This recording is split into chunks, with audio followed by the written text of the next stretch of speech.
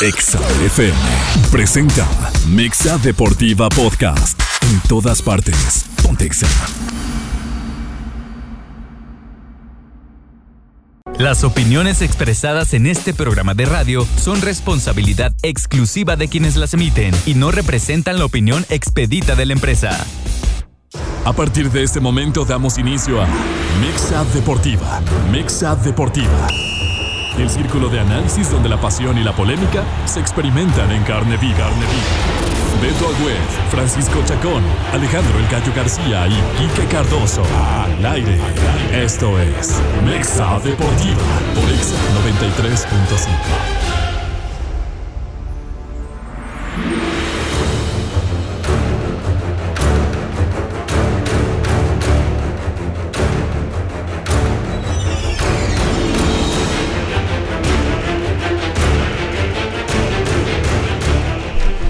Hola, ¿qué tal? Muy buenas noches, bienvenidos a Mexa Deportiva. Hoy es lunes 11 de septiembre, caramba, tantos recuerdos en un 11 de septiembre. Empiezo con las efemérides porque un día como hoy de 1918 el equipo de los Boston Red Sox ganaba la Serie Mundial. No volvería a lograrla el equipo de Boston desde 1918 hasta 86 años después. Esto es el 27 de octubre del 2004. 86 años tuvieron que pasar. También un día como hoy, Cristiano Ronaldo redebutaba, y esto es que se volvía a presentar con la playera del Manchester United, con el equipo. En aquel momento debutaba marcando 2 goles. Y en los cumpleaños, Eric Abidal, Franz Beckenbauer, seguramente el mejor central para muchos de la historia, con el perdón de los Maldini, de los Nesta, de los que veamos. Franz Beckenbauer seguramente marcó una época. Y del boxeador mexicano Andy Destroyer Ruiz. En una anécdota muy personal, y quiero aprovechar el espacio de Mexa Deportiva para mandarles un saludo, les voy a platicar que el 11 de septiembre del 2001, en aquel momento trágico de las Torres Gemelas, a un servidor como otro grupo de 20 estudiantes estábamos allá en Nueva York. Nos tocó estar viviendo el 11 de septiembre de aquel lado. Ya pasaron 20 y tantos años. Lo recuerdo desafortunadamente como algo que nos terminó marcando de una u otra manera. Teníamos 20 años, no podíamos regresar, estaban los aviones saturados, los vuelos no existían como tal, una situación muy complicada, no existían las comunicaciones que hay ahora para facilidades de un WhatsApp, una llamada a casa, con tal facilidad. Ese día nosotros teníamos pensado, el día 11 de septiembre, teníamos agendado ir al World Trade Center. Lo que nos quedó fueron recuerdos y fotografías de un día anterior. Así es que desde aquí saludos a todos nuestros compañeros, que hoy por ahí en un grupito nos saludamos y platicamos justamente ese tema, 23 años después prácticamente de una situación que cambió el mundo definitivamente. Y bueno, definitivamente a nosotros también nos marcó un poquito, y hoy estamos aquí porque pues ese día decidimos irnos un poquito más tarde de lo normal, afortunadamente. Ahora sí, después de la anécdota, saludo a mis compañeros y amigos, Gallo García, Paco Chacón y Cardoso. ¿Cómo estás, Gallo? ¿Qué tal? Muy bien, muy bien, gracias. Te iba a hacer una pregunta como leyenda urbana, pero me la ganaste, entonces ya no es una leyenda urbana, es una leyenda, efectivamente. Estaban ahí y sí iban a ir al World Trade Center ese día. Mira, como cuando te toca, aunque te quites, y cuando no, es así, ¿no? Algo así. Aunque te pongas, sí, tal cual. Es. Bueno, quiero hacer un comentario, bueno, en mi presentación. Sí, Selección Nacional, Beto, en verdad a mí no me termina de convencer. Yo no soy nadie para que me convenza o no, la verdad, ¿verdad? Creo yo que el defensa central de Australia y junto con el chino Huerta, pues le sacaron las papas del horno a Jimmy Lozano, porque no pasaba absolutamente nada. Y si tú me dices que en la banca estaba Diego Coca, te lo creo. Y si me dices que estaba Tata Martino, te lo creo también. Y si me dices que estaba el colombiano Osorio, también te lo creo. Si no pasa nada. No quiero ser, amigos, en verdad, no quiero ser ni pesimista, ni negativo, ni nada, pero sí me gustaría, es mi opinión muy personal, como que ha hecho Jimmy Lozano para ganarse el ser el entrenador en jefe, ¿sí?, de nuestra máxima selección nacional. Pues ahí la dejo nada más, ¿verdad? Pero a mí sí me gustaría que alguien me pudiera responder esa. Y la otra, Beto, A ver si al rato me platicas qué pasó con los Vaqueros. Ahí te la dejo también votando, ¿no? Amanecimos insufribles los aficionados de Dallas, ¿eh? O sea, ya de aquí ya estamos con un pie y medio en el Super Bowl. Habrá que ver semana 1. Falta todo un torneo por delante y bueno, siempre los Vaqueros se las terminan de ingeniar para sabotear nuestras ilusiones. ¿Cómo estás, Quique? ¿Qué tal, Beto? Gallo, Paco, un gusto como siempre. Buenas noches. Sí, yo también lo imaginé 40-0, digo... El resultado de escándalo, primera semana, pero como bien dices, apenas va iniciando esto. A veces así comienzan los equipos y de repente se nos empiezan a caer. Ojalá no sea el caso, pero que ya lo veamos a Dallas, ¿no? Por lo menos en la final de conferencia. Sobre todo en la era post Zeke Elliott, donde se le da la alternativa como corredor primero a Tony Pollard. Buen partido ayer, ya platicaremos de los Cowboys. Paco Chacón, ¿cómo estás? ¿Cómo estás, mi querido Beto? Gallo, Quique, qué gusto saludarlos. Pues todo bien, digo, con mucha información, ¿no? Tanto de la selección, ya hablaron ahorita un poco el Gallo de lo de la NFL, tenemos la información de la trinca, de Salamanca, lo que pasó en el tenis también, que la verdad que qué buenos partidos nos regaló este US Open y una supremacía, pues que la verdad que a mí me da mucho gusto que Djokovic gane, ¿no? O sea, que cada vez se alarga más y cada vez tiene más Grand Slams que su más cercano seguidor, que es Nadal, que no ha anunciado su retiro, pues está muy cerca ya. 24 Grand Slams. 24 ya. ¿Puedo hacer una pregunta rápido a Paco? ¿Tú juegas tenis, verdad, Paco? Sí, así es, Gallo. Ok. Si se te pone enfrente uno de estos dos pelados de ayer, ¿sí le contestas un saque o no? No manches, lo invito a chupar. O sea, me pongo a chupar con él, que me platique. Va a sacar atrás. ¿Sí le contestas no hay forma. No, la voltea a ver. Es que, no hay forma que le hagas un punto. No, un punto no. Yo nada más digo que le contestes uno. Por ejemplo, tú me puedes decir... contestas uno, sí. Pues, tú me puedes decir, a ver, Gallo, sí. Si te tira en su tiempo Roberto Carlos, ¿tú crees que le podías atajar una? Yo creo que sí. Sí, claro. Yo creo que sí. Pero tú eras profesional, Gallo. Tú eras seleccionado nacional, él también. Okay. No, yo soy amateur, Gallo. Entonces este vato le... Sí, no. O sea, con tu amateur no hay forma que le hagas un punto. Nada. No. Es impresionante, ¿no? No, es una locura. Vaya, perdón. Oiga, vamos a arrancar rápidamente con el tema de selección mexicana, porque dejó más dudas que certezas. A mí algo que no me gusta de entrada es, y contestando el comentario del Gallo, es, a ver, no se vio cambio, y creo que para que se vea cambio, Quique, Gallo, Paco, tiene que haber desde la alineación misma, y si bien es cierto vimos nombres diferentes, ¿por qué carambas te aferras a meter, por ejemplo, a Héctor Herrera? Y no tengo nada en contra de Héctor, pero creo que ya pasó, o sea, ya quita más de lo que aporta definitivamente, y si lo vas a llevar, llévalo a que haga grupo, llévalo a que platique, llévalo a cerrar los partidos, pero no lo dejes de inicio cuando quieres meter un equipo que te genere dinamismo y Héctor Herrera te agarra la pelota y automáticamente el pase va para el lado o para atrás, ya no hay cambio. Entonces desde ahí yo creo que es lo que tiene que cuestionarse Jimmy Lozano. También entiendo que el rival no era un flan, o sea, la selección de Australia es un rival que recordar que se elimina con las selecciones asiáticas, ajá, que ya no se elimina directamente con Oceanía por lo débil de la Confederación, que ha crecido mucho, que ha ido a mundiales, que tiene futbolistas importantes, pero tampoco es Brasil ni Argentina, ¿no? Entonces creo que por ahí, no sé si Jimmy quiso meter a sus mejores hombres desde un inicio, protegerse, y de verdad es que de milagro no perdió. Sobre todo, acá hablas de algo bien importante, o sea, dices, ha crecido, está bien, el problema es que acá todos crecen menos nosotros, claro. Esa es la bronca. O sea, todos los equipos medianamente o los regulares que normalmente le ganabas, a lo mejor no goleada, hoy en día dices, ya crecieron, está bien, y nosotros ¿por qué no crecimos a una talla de podernos enfrentar? Ya no digas a Brasil y Argentina, o sea, ponerle cara a Uruguay, por decir algo, que es un equipo que, Gallo, en Uruguay hay, no sé, 4 o 5 millones de habitantes, okay. O sea, no, los tenemos en Guadalajara, por decirte una ciudad, ¿no? Sí, entonces, o sea, deberíamos de robar, o sea, simplemente por un tema de logística y de números, ¿no? Pero no es así. Entonces, todos crecen menos nosotros. Ahora otra cosa, el Jimmy, y vaya que yo siempre quise que Jimmy fuera, pero haces cosas que no, o sea, ellos mismos echan tierra. O sea, en días pasados vimos el anuncio ridículo de que dijeron que íbamos a estar en cuartos de final o semifinales, sí. Para la Copa del Mundo de México. O sea, neta, no hay manera. No hay manera. O sea, por favor, no hay manera. O sea, no vendamos humo de esa manera. Ahora, Jimmy Lozano no se daría cuenta que Herrera es un tipo multicitado, de que ya no te corre 1 kilómetro en un partido, que la gente no lo quiere, que la gente quiere un cambio generacional, etcétera, etcétera, etcétera.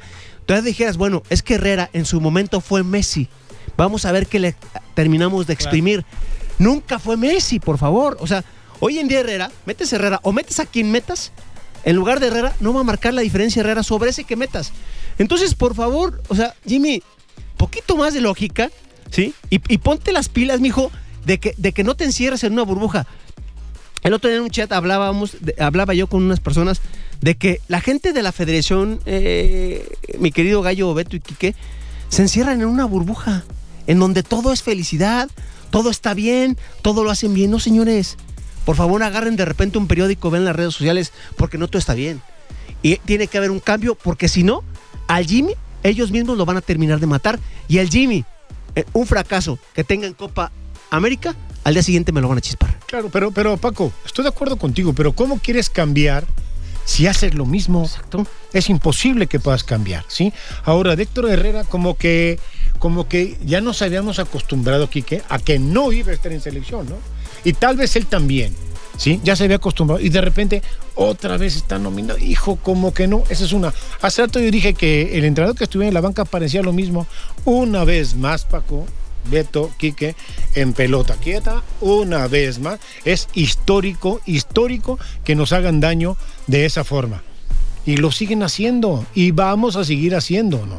Entonces, digo, ¿cómo queremos cambiar si siempre hacemos lo mismo? Ahora aquí que nos faltó en defensa nada más, si acaso César Montes, ¿no? O sea, tampoco es que tenemos a los Rafa Márquez de la vida ahí esperándonos y que por eso es que la defensa está... A ver, Beckenbauer, ¿no? Sí, no, y digo... por el lado de Herrera, todavía fuera un Cuauhtémoc, ¿no? Que incluso Aguirre lo llevó al Mundial, pero lo usaba como para cerrar los partidos, 10 minutos, que te generara un poco de juego. Él sí como que siento que metía experiencia en el vestidor, metía experiencia en el terreno de juego, pero muy diferente a Herrera, que ni siquiera desde el último Mundial, desde Qatar, prácticamente estaba perdido. Todavía recuerdo aquella jugada donde...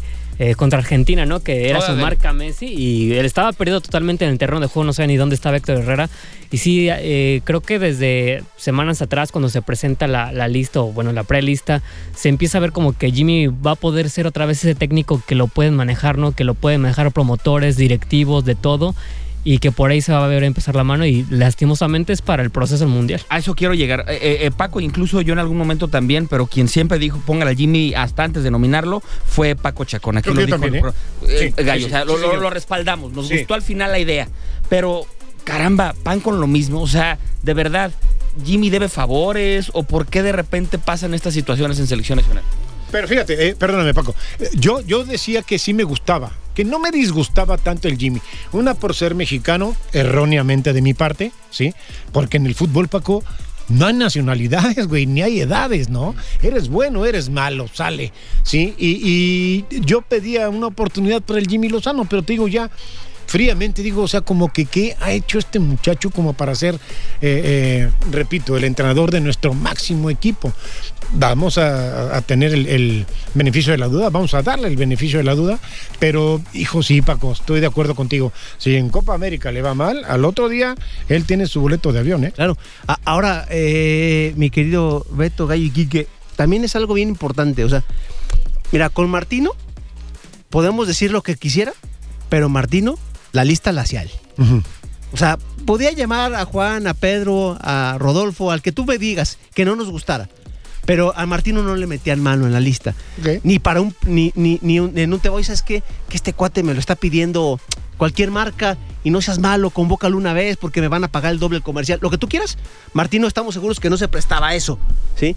Ahora, desafortunadamente, llega este entrenador, como tú le dices, que hasta cierto punto le están haciendo el favor, ¿sí?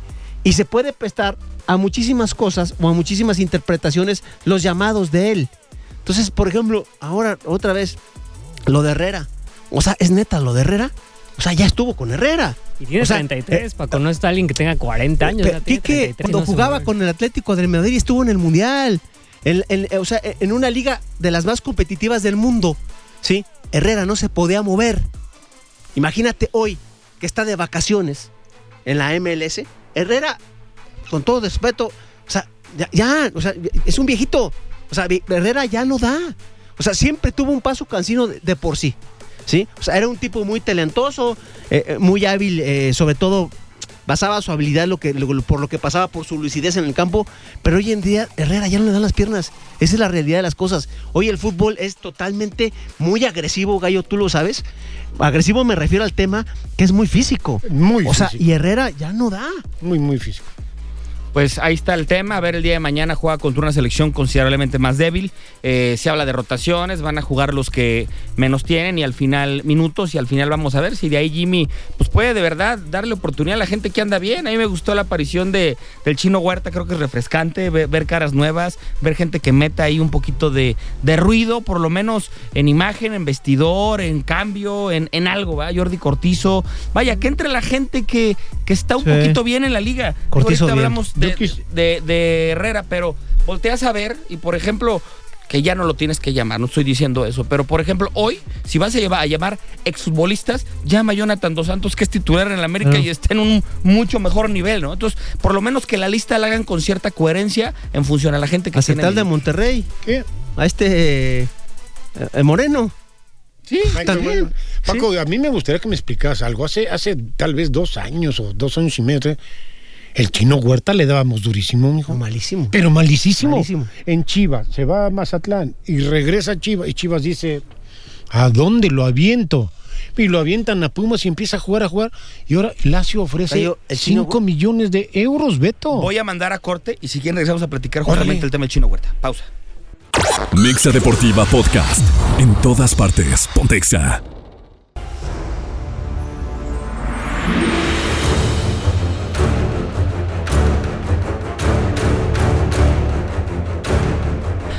De regreso en Mexa Deportiva. A ver, antes de entrar al tema de la trinca fresera y del equipo de Salamanca, los dos ganaron y ojalá sea costumbre en este noticiero de los lunes o en este programa de análisis de los lunes hablar del triunfo de los dos. Nada más para cerrar el tema, el Chino Huerta, ¿no? Lo importante de un futbolista que tiene la confianza y que todo le sale y sobre todo un tipo que ha sido resiliente y que se ha sobrepuesto a críticas que en ese mismo programa lo hemos reventado porque se nos hacía un tipo supervalorado o valorado de más para acabar pronto, pero al final de cuentas César Huerta hoy es un tipo con confianza, que es desequilibrante, que gana manos a manos, que juega por derecha, que juega con izquierda y que ahora sí, error del central, la dejó botar.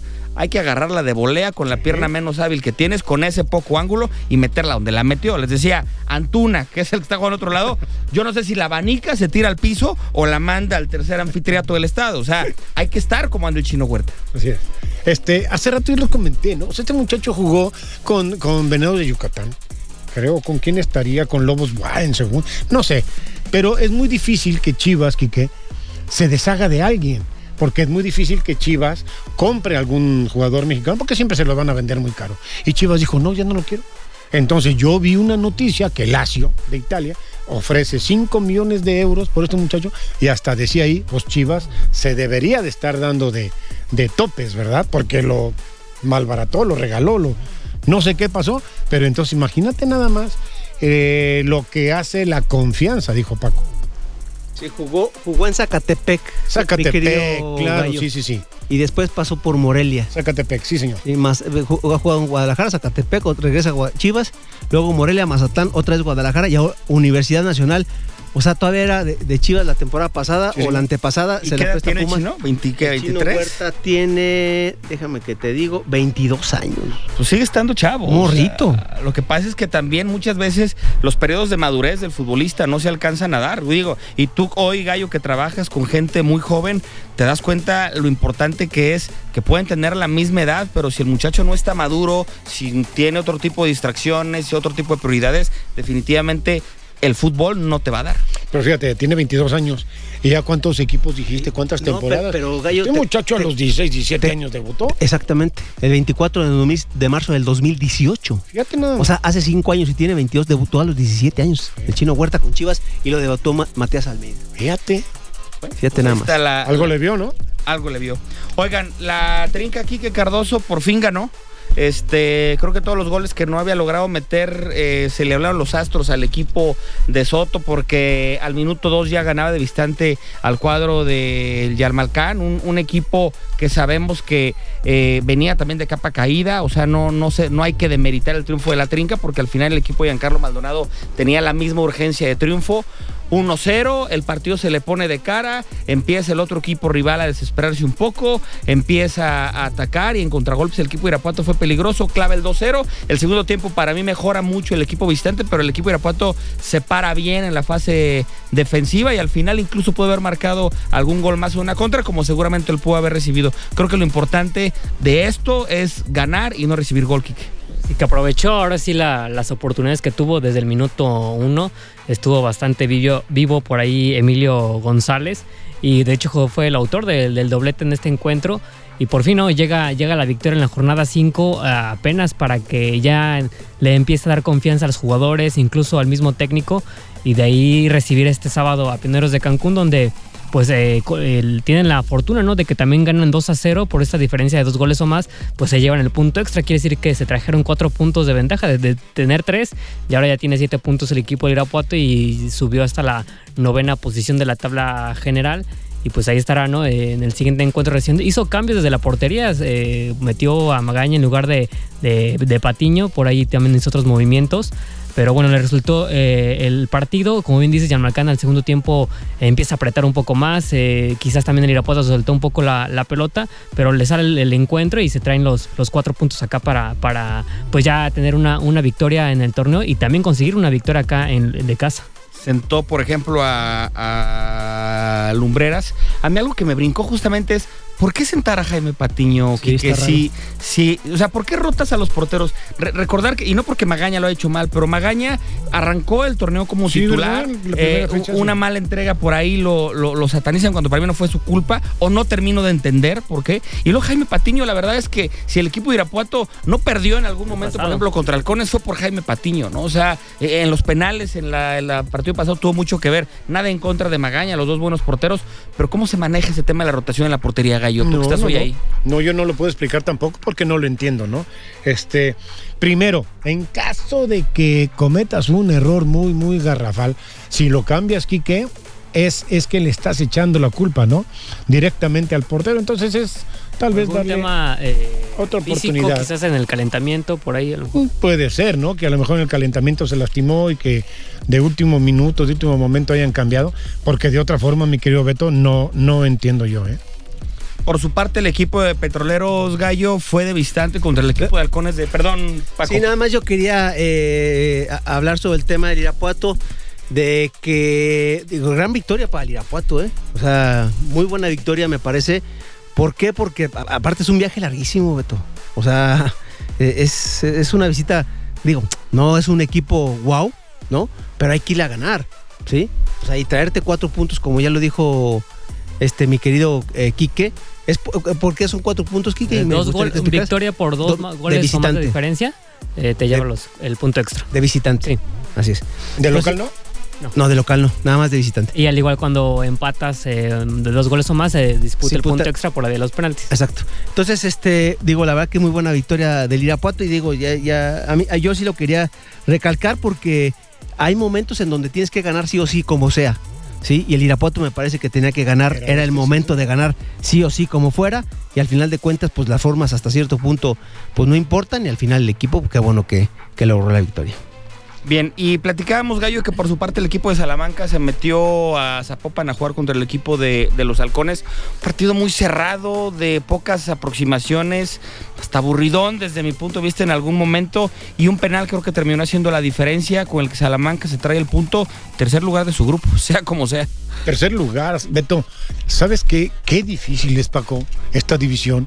La Premier, qué difícil es.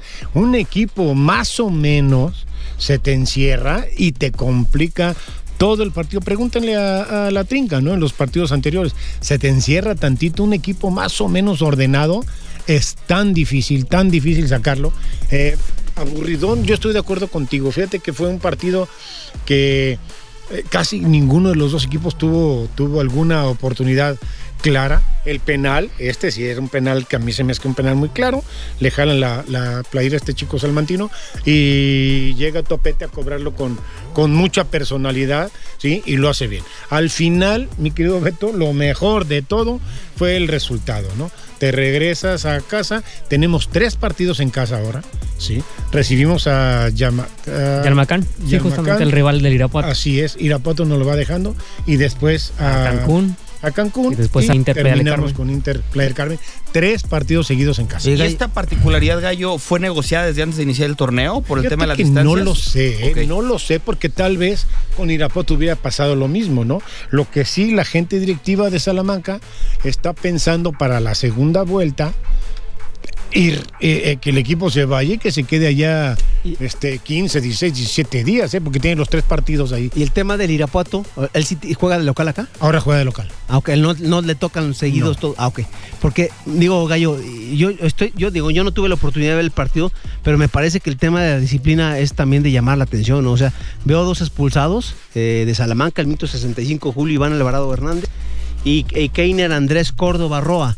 O sea, digo, también jugar con 9, a pesar de que se llevaron también ellos una tarjeta roja. Al mismo tiempo que el colombiano. Al mismo tiempo que el colombiano, pero en el 65 sí jugaron a partir de ahí con 10.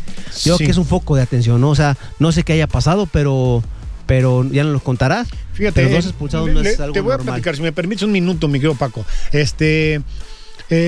Hace 8 días jugamos nosotros acá contra San Juan de Aragón.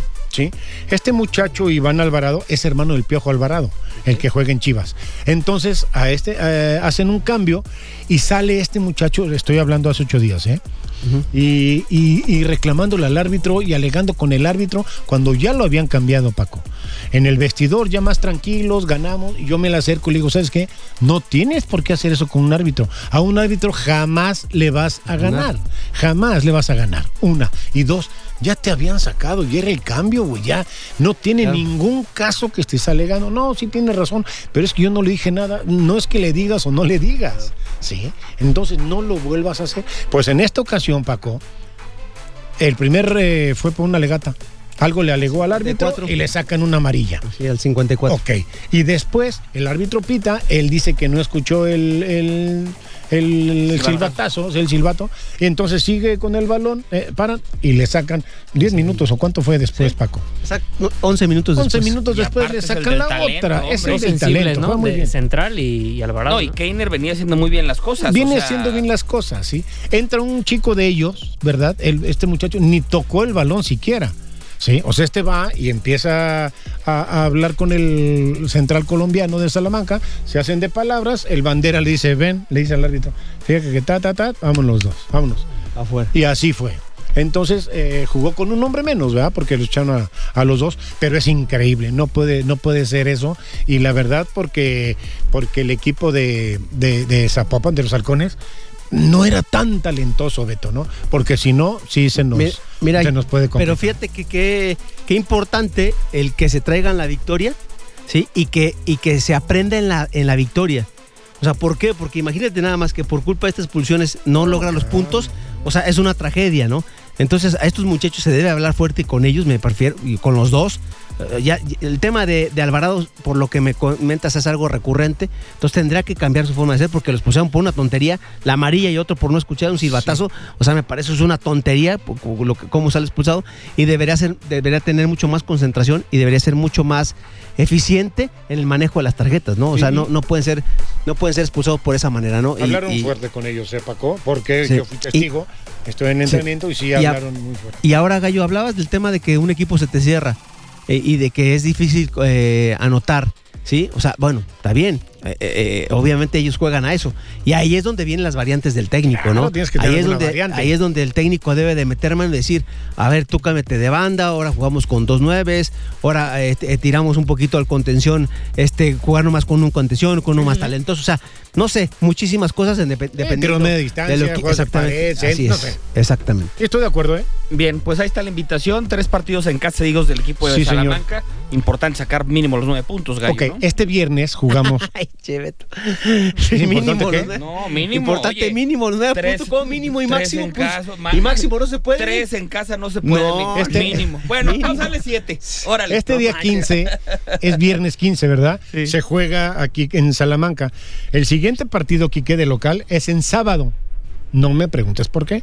Y el siguiente de local, que son 3, también es en viernes. pues bueno, para organizarse 15 de septiembre, ir a dar el grito ahí con Petroleros. Bien. Así es. Pausa, regresamos a Mexa Deportiva. Mexa Deportiva Podcast. En todas partes. Pontexa.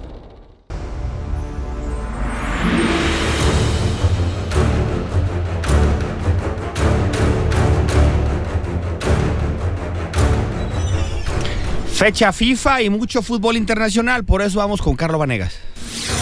Mexa Deportiva Internacional con Carlo Vanegas por XFM 93.5.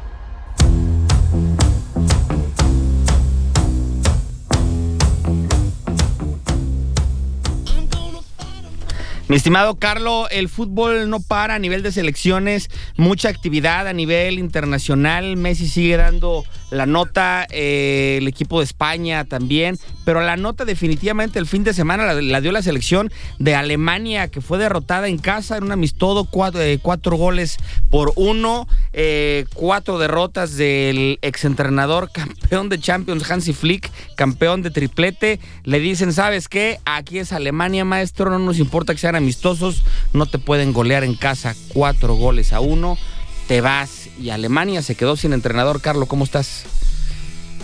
Hola, ¿qué tal, amigos? Placer de saludarlos. La crisis de la selección alemana viene acrecentándose cada vez más y nos refleja un poco la realidad de algunas de las potencias allá en Europa. Hay que tomar en cuenta que esta selección teutona no participa de las eliminatorias rumbo a la próxima Eurocopa porque ellos justamente serán los anfitriones. Eso los deja sin ese margen competitivo con otras selecciones de primer nivel y únicamente tienen la oportunidad de medirse a ellas en las fechas en las que se juega la UEFA Nations League. Entonces, esto me parece que es algo importante y por lo cual los alemanes decidieron no continuar con este proyecto de Hansi Flick, un entrenador que en su momento pintaba para mucho más, sobre todo por lo que había logrado con el Bayern y por la manera en la que había hecho jugar a ese equipo. Alemania, hay que pensar en que esta crisis pues no es nada nuevo. Quedaron fuera en el Mundial del 2018 en Rusia, en la fase de grupos, y nuevamente quedaron fuera en fase de grupos en el Mundial de Qatar 2022.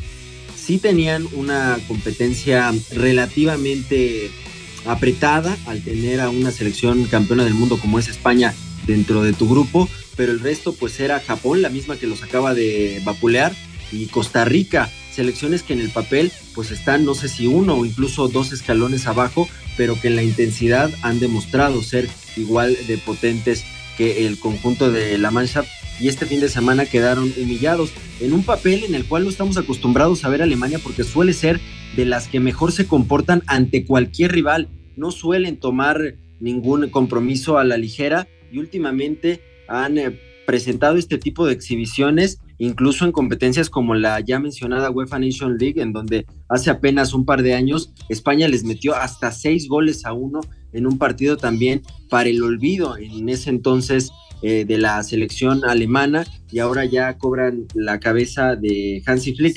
¿Quiénes están nombrados a poder llegar a asumir la responsabilidad en el banquillo? Bueno, ahora se barajan 3 nombres. De momento está el interinato de Rudi Völler, quien ya los dirigió e incluso los llevó a una final de Copa del Mundo en el 2002. En aquella ocasión terminaron cayendo 2-0 en la final frente a Brasil con goles del Fenómeno, pero se sabe que él no va a continuar en ese puesto. Por eso es que están sondeando a Julian Nagelsmann, quien recientemente dejó el cargo como director técnico del Bayern Múnich y quien también gusta por la idea futbolística.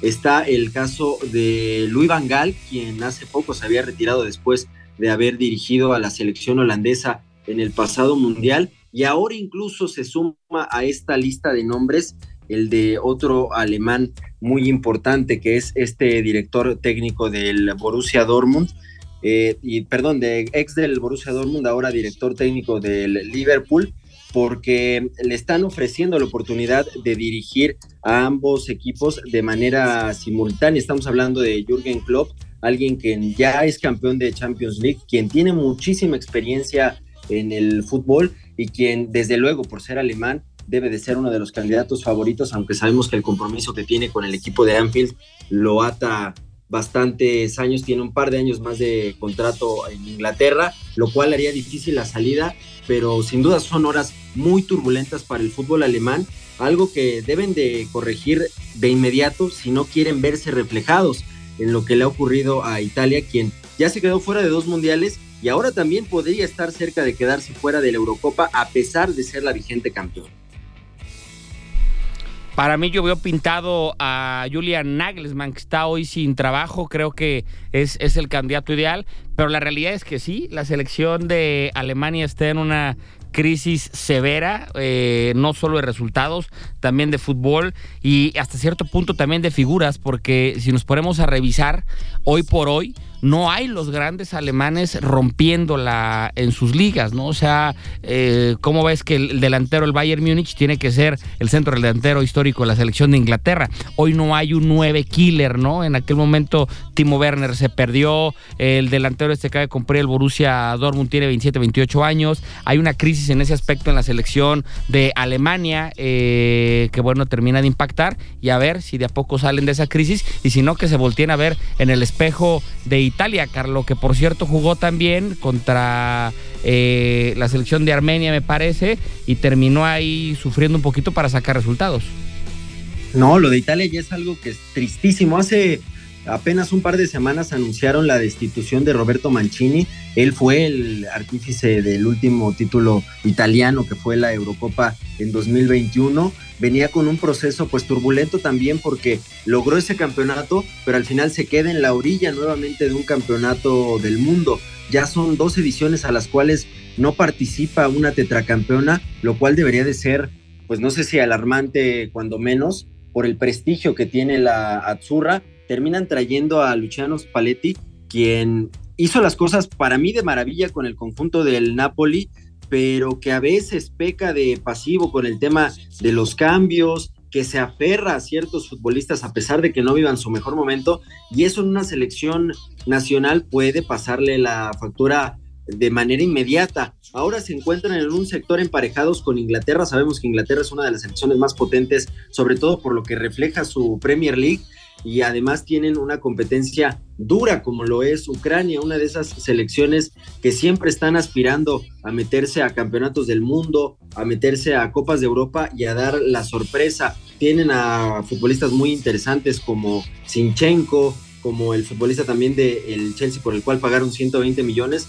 Entonces tienen una camada interesante y el día de mañana se juegan muy buena parte de sus probabilidades de estar en la Eurocopa de Alemania, porque la Azzurra va a recibir a Ucrania después de este empate a 1 el pasado viernes, que los dejó en tercera posición con 4 puntos y ahora esperando ganarle a Ucrania y que en los siguientes compromisos pues puedan rescatar los 3 puntos, pero considerando que uno de esos partidos será frente a Inglaterra y pues lo hace mucho más complicado. Entonces lo de Italia también es una situación muy muy delicada, y sobre todo pensando en que uno de los estandartes del fútbol italiano era el tener una defensa sólida y además muchas garantías debajo de los 3 postes.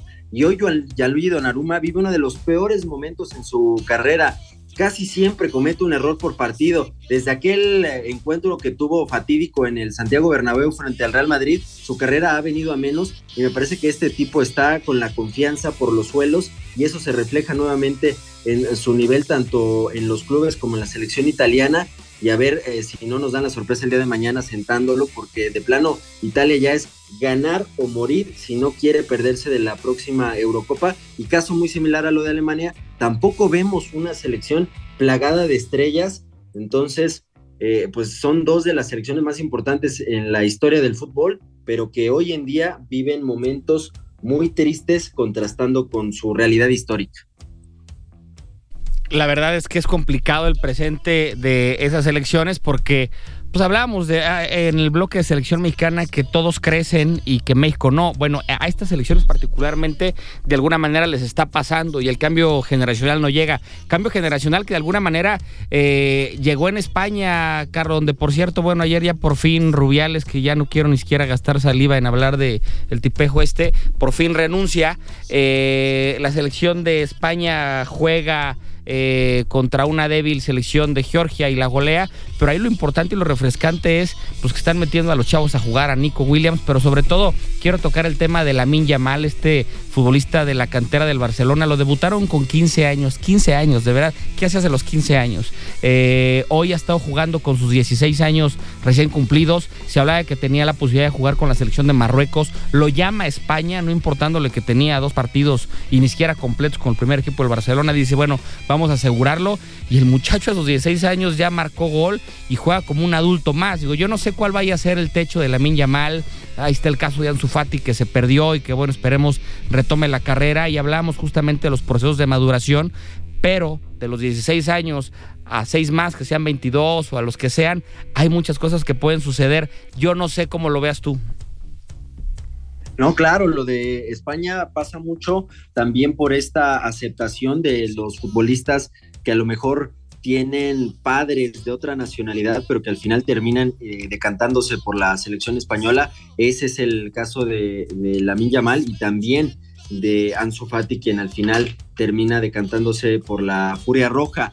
Hoy está una selección renovada, porque dentro de los 23 convocados a esta fecha FIFA, pues nos encontramos con futbolistas que en su mayoría no pasan de los 28 años. Están proyectando ser competitivos ahora, pero también darle bagaje a todos estos futbolistas de cara a la Eurocopa y también al Mundial que se disputará en Estados Unidos, en México y en Canadá. Quieren que todos estos se conozcan durante el proceso, y creo que además se están apegando a los principios básicos que tenía el fútbol exitoso en España, que es el tocar muchísimas veces la pelota, el hacerse con esa posesión, pero no solamente hacerse con la posesión a la mitad de la cancha, sino tratar de ser lo más verticales posible, y al final creo que eso se vio reflejado. Cierto es que quizás el rival no sea el mejor sinodal, Georgia, pero al final 7 goles en el tema confianza le viene de maravilla, y en el caso de Yamal pues estamos hablando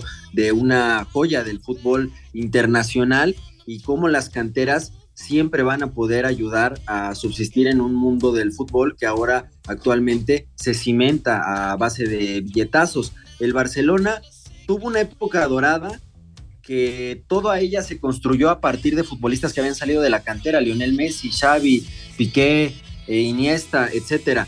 Ahora están nuevamente volteando hacia la cantera y trayendo a futbolistas que pueden llegar a complementar esa base, como lo son Robert Lewandowski, como lo es Ilkay Gundogan, como lo fue en su momento Ter Stegen, y creo que ese es el camino que debe de seguir tanto el Barcelona para que nuevamente pueda nutrir esta selección española de talento y que no vivan una situación similar a lo que ya comentábamos con Alemania y con Italia, en donde los futbolistas no solo no tienen la confianza de los clubes tanto en Italia como a veces ocurre en Alemania. Creo que es un poco distinta la situación en ese aspecto, pero que poco a poco empiezan a tomar este recorrido tanto en club como en selección, y que les da sobre todo esa idea de cohesión, y que ahora España pues nuevamente pinta para buenas cosas. Esperemos que el proceso los acompañe, porque hace algunos años ya habíamos pensado en que la selección española tenía los elementos suficientes, pero creo que ahora con un nuevo entrenador y sobre todo con esta camada de futbolistas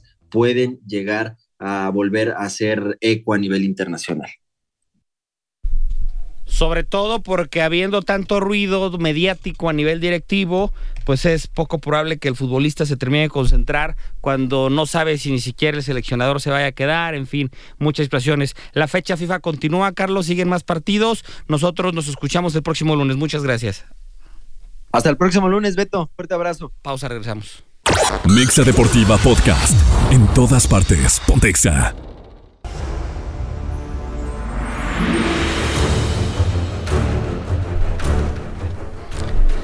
De vuelta en Mexa Deportiva, tenemos que hablar de Novak Djokovic. De verdad es que lo que hace el tenista serbio es impresionante. Se lleva un US Open más, un triunfo más para el serbio y pues historia pura, historia viviente del tenis, Paco. Sí, hemos platicado mucho sobre la gran época que nos tocó vivir y que hoy todavía estamos viendo. Estamos prácticamente, Gallo, pues ya Djokovic exprimiéndole las últimas gotas al limón a su carrera, esa es la realidad. ¿Tiene 33? No, tiene 36 años. Sí, es un tenista ya bastante longevo, que se cuida como nadie, o sea, es la realidad, o sea, es un tenista muy bien cuidado y que no podremos saber qué hubiera pasado, pero dejó de jugar por el tema de la pandemia, cuando no quiso ponerse la vacuna, sí, y perdió algunos Grand Slams que por ahí que no jugó y que probablemente a lo mejor hoy en día tuviera más. Nadie lo pudiera saber si hubiera ganado o no. Lo que es una realidad es que hablábamos del tema de Alcaraz, que estaba en un plan impresionante. Pues Carlitos Alcaraz en la semifinal pierde precisamente con quien a la postre termina ganándole el título Novak Djokovic, que fue Daniil Medvedev, sí, un tenista ruso que hizo las cosas de una manera extraordinaria contra Alcaraz. Alcaraz nunca se pudo poner en ritmo. ¿Se fundió en ese partido o qué? No, físicamente no, pero tenísticamente Medvedev fue mucho mejor que él. Sí, el ruso, la verdad que tuvo unos tiros impresionantes, muy concentrado, jugando un tenis de primer nivel, igual que como lo hizo con Novak Djokovic, ¿no? Pero al final que si el ruso se fundió en ese partido semifinal. Porque incluso en la final físicamente se veía mejor que Djokovic. ¿Sí? Sí. El tema es que yo a la hora de ver el juego dije, si este set, el segundo me refiero, lo gana Djokovic, me parece que ya el tercero por el tema anímico, ya exactamente, así es, y al final así terminó pasando. El segundo set en muerte súbita lo gana Djokovic y el tercer set, pues bueno, prácticamente sí la vio, o sea, no digamos que lo ganó fácilmente, sí, pero sí fue muy superior Djokovic, ganó en 3 sets, o sea, prácticamente, digámoslo así, sin despeinarse, se vio muy, muy superior al ruso y logra su Grand Slam número 24, que obviamente es récord, porque todos los que ya gane de aquí en adelante van a ser récords, pero se sigue despegando de un Rafael Nadal que yo sí veo ya muy lejano en la posibilidad que llegue a ganar un Grand Slam. Platicamos. Quiero confesar algo, sí. ¿Puedo? Sí. Ayer fue un día de estar en casa y me chuté, tenía muchas ganas de ver, porque un día antes vi el femenil y me gustó mucho, Coco, claro. Quedó campeona, 19 años la chica. Después de perder el primer set. Sí, hombre, sí. Y a Zabalenka, sí. Entonces yo quería ver este partido y lo disfruté mucho, pero tengo que reconocer algo. Hijo, terminó el partido, terminé bien cansado, Paco, no manches. Nada más de ver estos dos pelados que corrían para un lado y para el otro, y todas alcanzaban. Y después de eso me chuté a los vaqueros, que al rato seguramente vamos a platicar, ¿verdad? Pero sí quería hablar de esto. Qué bárbaro, atletas. No, qué partidas. No, increíble. Platicamos justamente a raíz de lo que dice el Gallo Quique, de lo cansado que terminó. El segundo set fue el más longevo en la historia de un US Open, entonces. Sí, 1 hora y 44 minutos, casi 2 horas para un solo set. Me imagino que también Daniil pensó, si me lo llevo le daré batalla en los siguientes, pero ya al estar 2 sets abajo, ya lo veo un poco complicado, me parece. Sí, ya no le daba a Daniil, y obviamente Djokovic prácticamente ya con esto también decía, ya lo tengo acabado, ya el siguiente set va a ser más fácil que y fue tal cual, ¿no? Sin problemas el tercer set. En ocasiones parecía ya como ni final del US Open, porque también ya estaba acabado Daniil, pero bueno, son 24 títulos, ya también el tercer lugar se ve, obviamente Roger Federer ya se quedó con 20 títulos, ya es muy complicada en esos momentos que alguien, más bien ya Novak le está dejando la vara muy alta a los que vienen, ¿no? Que se ve muy complicado, que yo lo pienso ver si acaso con Carlos Alcaraz si mantiene el ritmo. A mí me gustó mucho que ganara Medvedev a Alcaraz, porque yo sí veía que Alcaraz era prácticamente imposible ganarle fuera de Djokovic. Y que le gane Medvedev me pareció bastante interesante. Que haya competencia, competencia, exactamente. Antes de pasar a NFL, le quiero rápido salida a un par de mensajes. Uno que me pareció interesante, no nos deja su nombre el buen amigo, pero a raíz de lo que hablábamos de Héctor Herrera, de los llamados, dice que todo este tipo de situaciones empiezan desde el fútbol amateur, desde que en el fútbol amateur pides cooperación para que te junten en los partidos, que esos tipos de situaciones terminan a la larga llegando hacia arriba. Pues sí, de alguna manera tiene que ver. Y otro que manda saludos a todos los aquí en el programa, en especial Gallo García, Leo Aguilar, saludos al Gallo García, nos escuchan desde Salamanca. Leo. Bien, vamos ahora sí con toda la información de NFL, porque volvió por fin la NFL. Quique Cardoso, Gallo, Paco, semana 1 arrancó el día jueves y arrancó con una bollada de corona para el equipo de los Jefes de Kansas City. Era Arrowhead, casa de los Jefes, Patrick Mahomes, pero sin su receptor principal como Travis Kelce y con algunas bajas, contra un equipo de los Leones de Detroit que yo anticipaba ya la semana pasada que iba a ser un equipo que daba lucha. Aún así, yo no veía al equipo de Detroit ganando al equipo de Kansas. Al final, las lesiones y todo fueron moviendo la línea que había iniciado con una ventaja a favor de los Jefes de más 6 puntos. Terminó en 4 y terminaron perdiendo el partido por 1 punto, Kike. Sí, y en su casa, y lo que me parece aún más complicado, difícil, ¿no? Para el equipo de Kansas es que también se desprende de jugadores y se queda solamente Reed con 7 receptores en el equipo. Va a ser algo complicado porque me parece que también lo que mermó mucho ese encuentro fue la pérdida de balones que tuvo el equipo de Kansas. No le lograban recibir perfectamente bien el balón que les mandaba Patrick Mahomes. Incluso él ya se había desesperado que no pudieran concluir una jugada bien. Fue eso clave también, pero creo que tuvo que haberse reforzado de mejor manera para esta temporada, que si bien son los campeones, pero hay que seguir dando pelea. De los partidos del día domingo, yo destaco primero el triunfo del equipo de los Browns contra el equipo de los Bengals. Joe Burrow llegó, no sé si mermado, pero jamás había visto tan inoperante una ofensiva tan poderosa como el equipo de Cincinnati. Simplemente no capturó, no carburó, no hubo manera de poder avanzar, de tener continuidad en los ataques, primeros y 10, algo que diera algo. Ni Jamar Chase, ni el ala cerrada, ni Joe Mixon, en fin, batalló mucho el equipo de Bengals. Y el equipo de Browns, con el regreso de Sean Watson a los controles, tampoco es que haya sido una gran actuación. Creo que termina ganando de manera justa por lo que deja de hacer Bengals, ¿no? Sí, con lo que dices de Joe Burrow, se mareó, ¿no? Con tantos millones después de que días antes hicieron su extensión de contrato, su renovación. Es un contrato multimillonario, pero sí, la verdad es que incluso pierde una racha de encuentros consecutivos Joe Burrow en la NFL, pues ahora con esta derrota y con este juego también tan mal dado. De los triunfos distintos, Ravens gana normal, el equipo de Tampa sorprende a Minnesota en su casa, los Halcones de Atlanta le ganan a las Panteras. El de los equipos que se vieron poderosos, a ver, el equipo de los 49 ayer, todo el mundo habla del triunfo de los Vaqueros de Dallas. 49 ayer de Paquito Chacón atropelló al equipo de de Pittsburgh, que se ve con muchas dudas, el equipo dirigido por Brock Purdy, que le va a costar mucho trabajo, al revés, el equipo dirigido en los controles por Kenny Pickett le va a costar trabajo, y el equipo de Brock Purdy se ve poderoso aquí, que el equipo de los 49, Deebo Samuel sigue en su papel, George Kittle sigue siendo de las mejores alas cerradas de la liga. Creo que 49 dará mucho de qué hablar. Sí, con esperanzas, ¿no?, de que puedan repetir lo hecho la temporada pasada y ahora sí poder llegar al Super Bowl.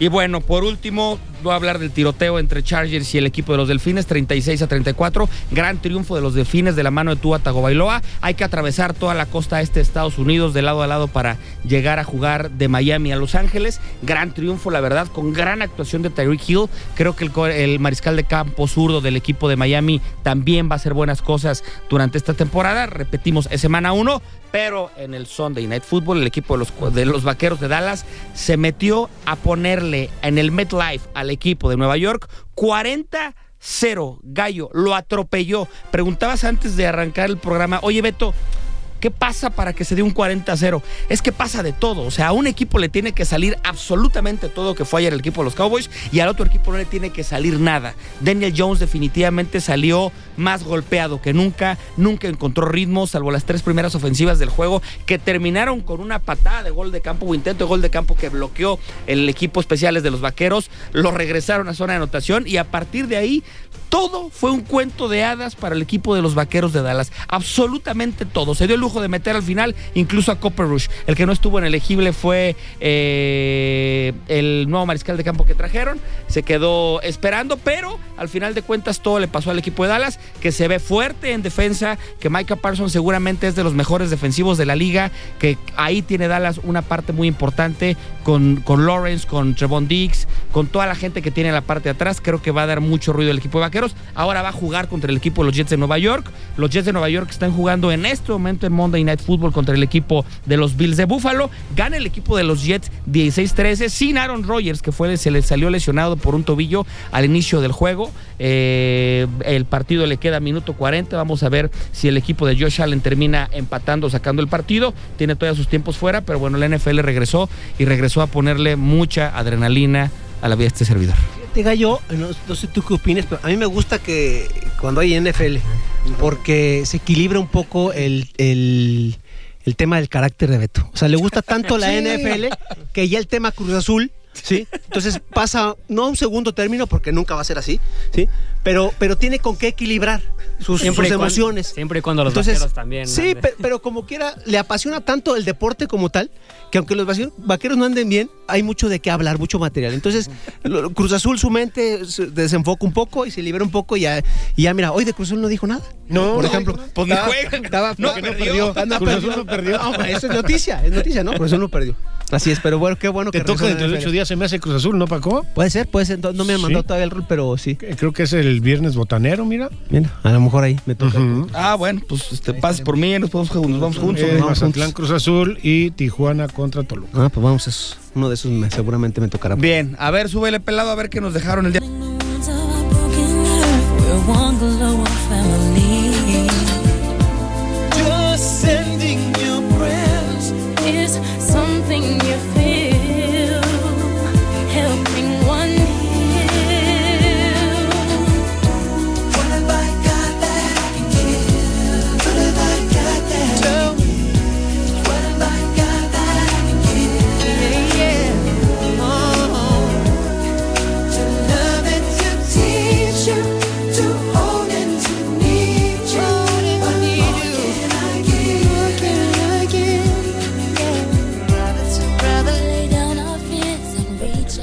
Bien, pues la canción creo que hoy vale mucho la pena y la felicitación para Marcos en producción porque es de Michael Jackson, What More Can I Give, una canción que condena los atentados del 11 de septiembre, además de los disturbios de Los Ángeles 1992, mensaje principal para apoyar al mundo en momentos difíciles.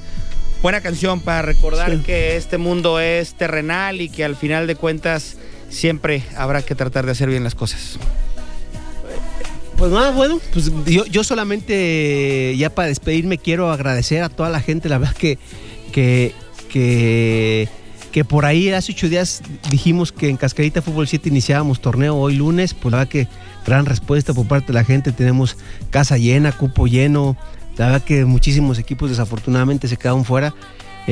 Cada día más se acerca la gente ahí a jugar a estas instalaciones que, bueno, pues son para toda la gente de Irapuato y la verdad que muy contento por esta euforia de la gente de asistir muchos equipos y pues gracias a toda la gente que nos hace favor. Solamente nos falta llenar el torneo juvenil del sábado en la mañana. Por favor, todos los chavos que se quieran inscribir abajo de 25 años, por favor, acérquense en redes sociales, ahí estamos para que lleguen y se acerquen y juntar los equipos para iniciar este gran torneo. Y bueno, solamente despedirme y decirles que tenemos una cita el próximo lunes, como siempre a las 8 de la noche aquí en Mexa Deportiva. Gallo García. Muchísimas gracias a todos, fue un placer como siempre. Y pues nada más las noticias que nuevamente la Liga MX se pone en marcha el viernes, ya comentamos cuáles son los partidos. Y pues esperemos que ya no haya tanto. Clásico, ¿no, Gallo? Sí, un clásico. América Chivas. América Chivas. Sí, vamos a ver qué tal, si aceptan apuestas. No es cierto, no, yo no apuesto. No apuesto, pero sí creo que las Águilas pueden sacar un buen resultado. Y las Chivas también creen lo mismo, Creo lo mismo. Sí. Va a estar parejón, ¿no? Sí. Igual, no. Que no nos van a salir con un 0-0 nada más, Paco. No, Sí. vamos a anotar. Las defensas son malísimas. ¿Verdad que sí? Oye, Gallo, antes que se me olvide, te mandó saludar Iván Otero. Iván Otero de la Vega te mandó saludos, me mandó ahorita un WhatsApp. Igual un abrazo para... A mí también, negro, saludos. Y nada más háganme un favor, cuídense. Gracias, Beto, Gallo, Paco, un gusto como siempre. Buenas noches. Nada más decir del equipo de Fresores de Irapuato de básquetbol. El viernes terminó perdiendo el encuentro después de tener ventaja de 10 o 20 puntos.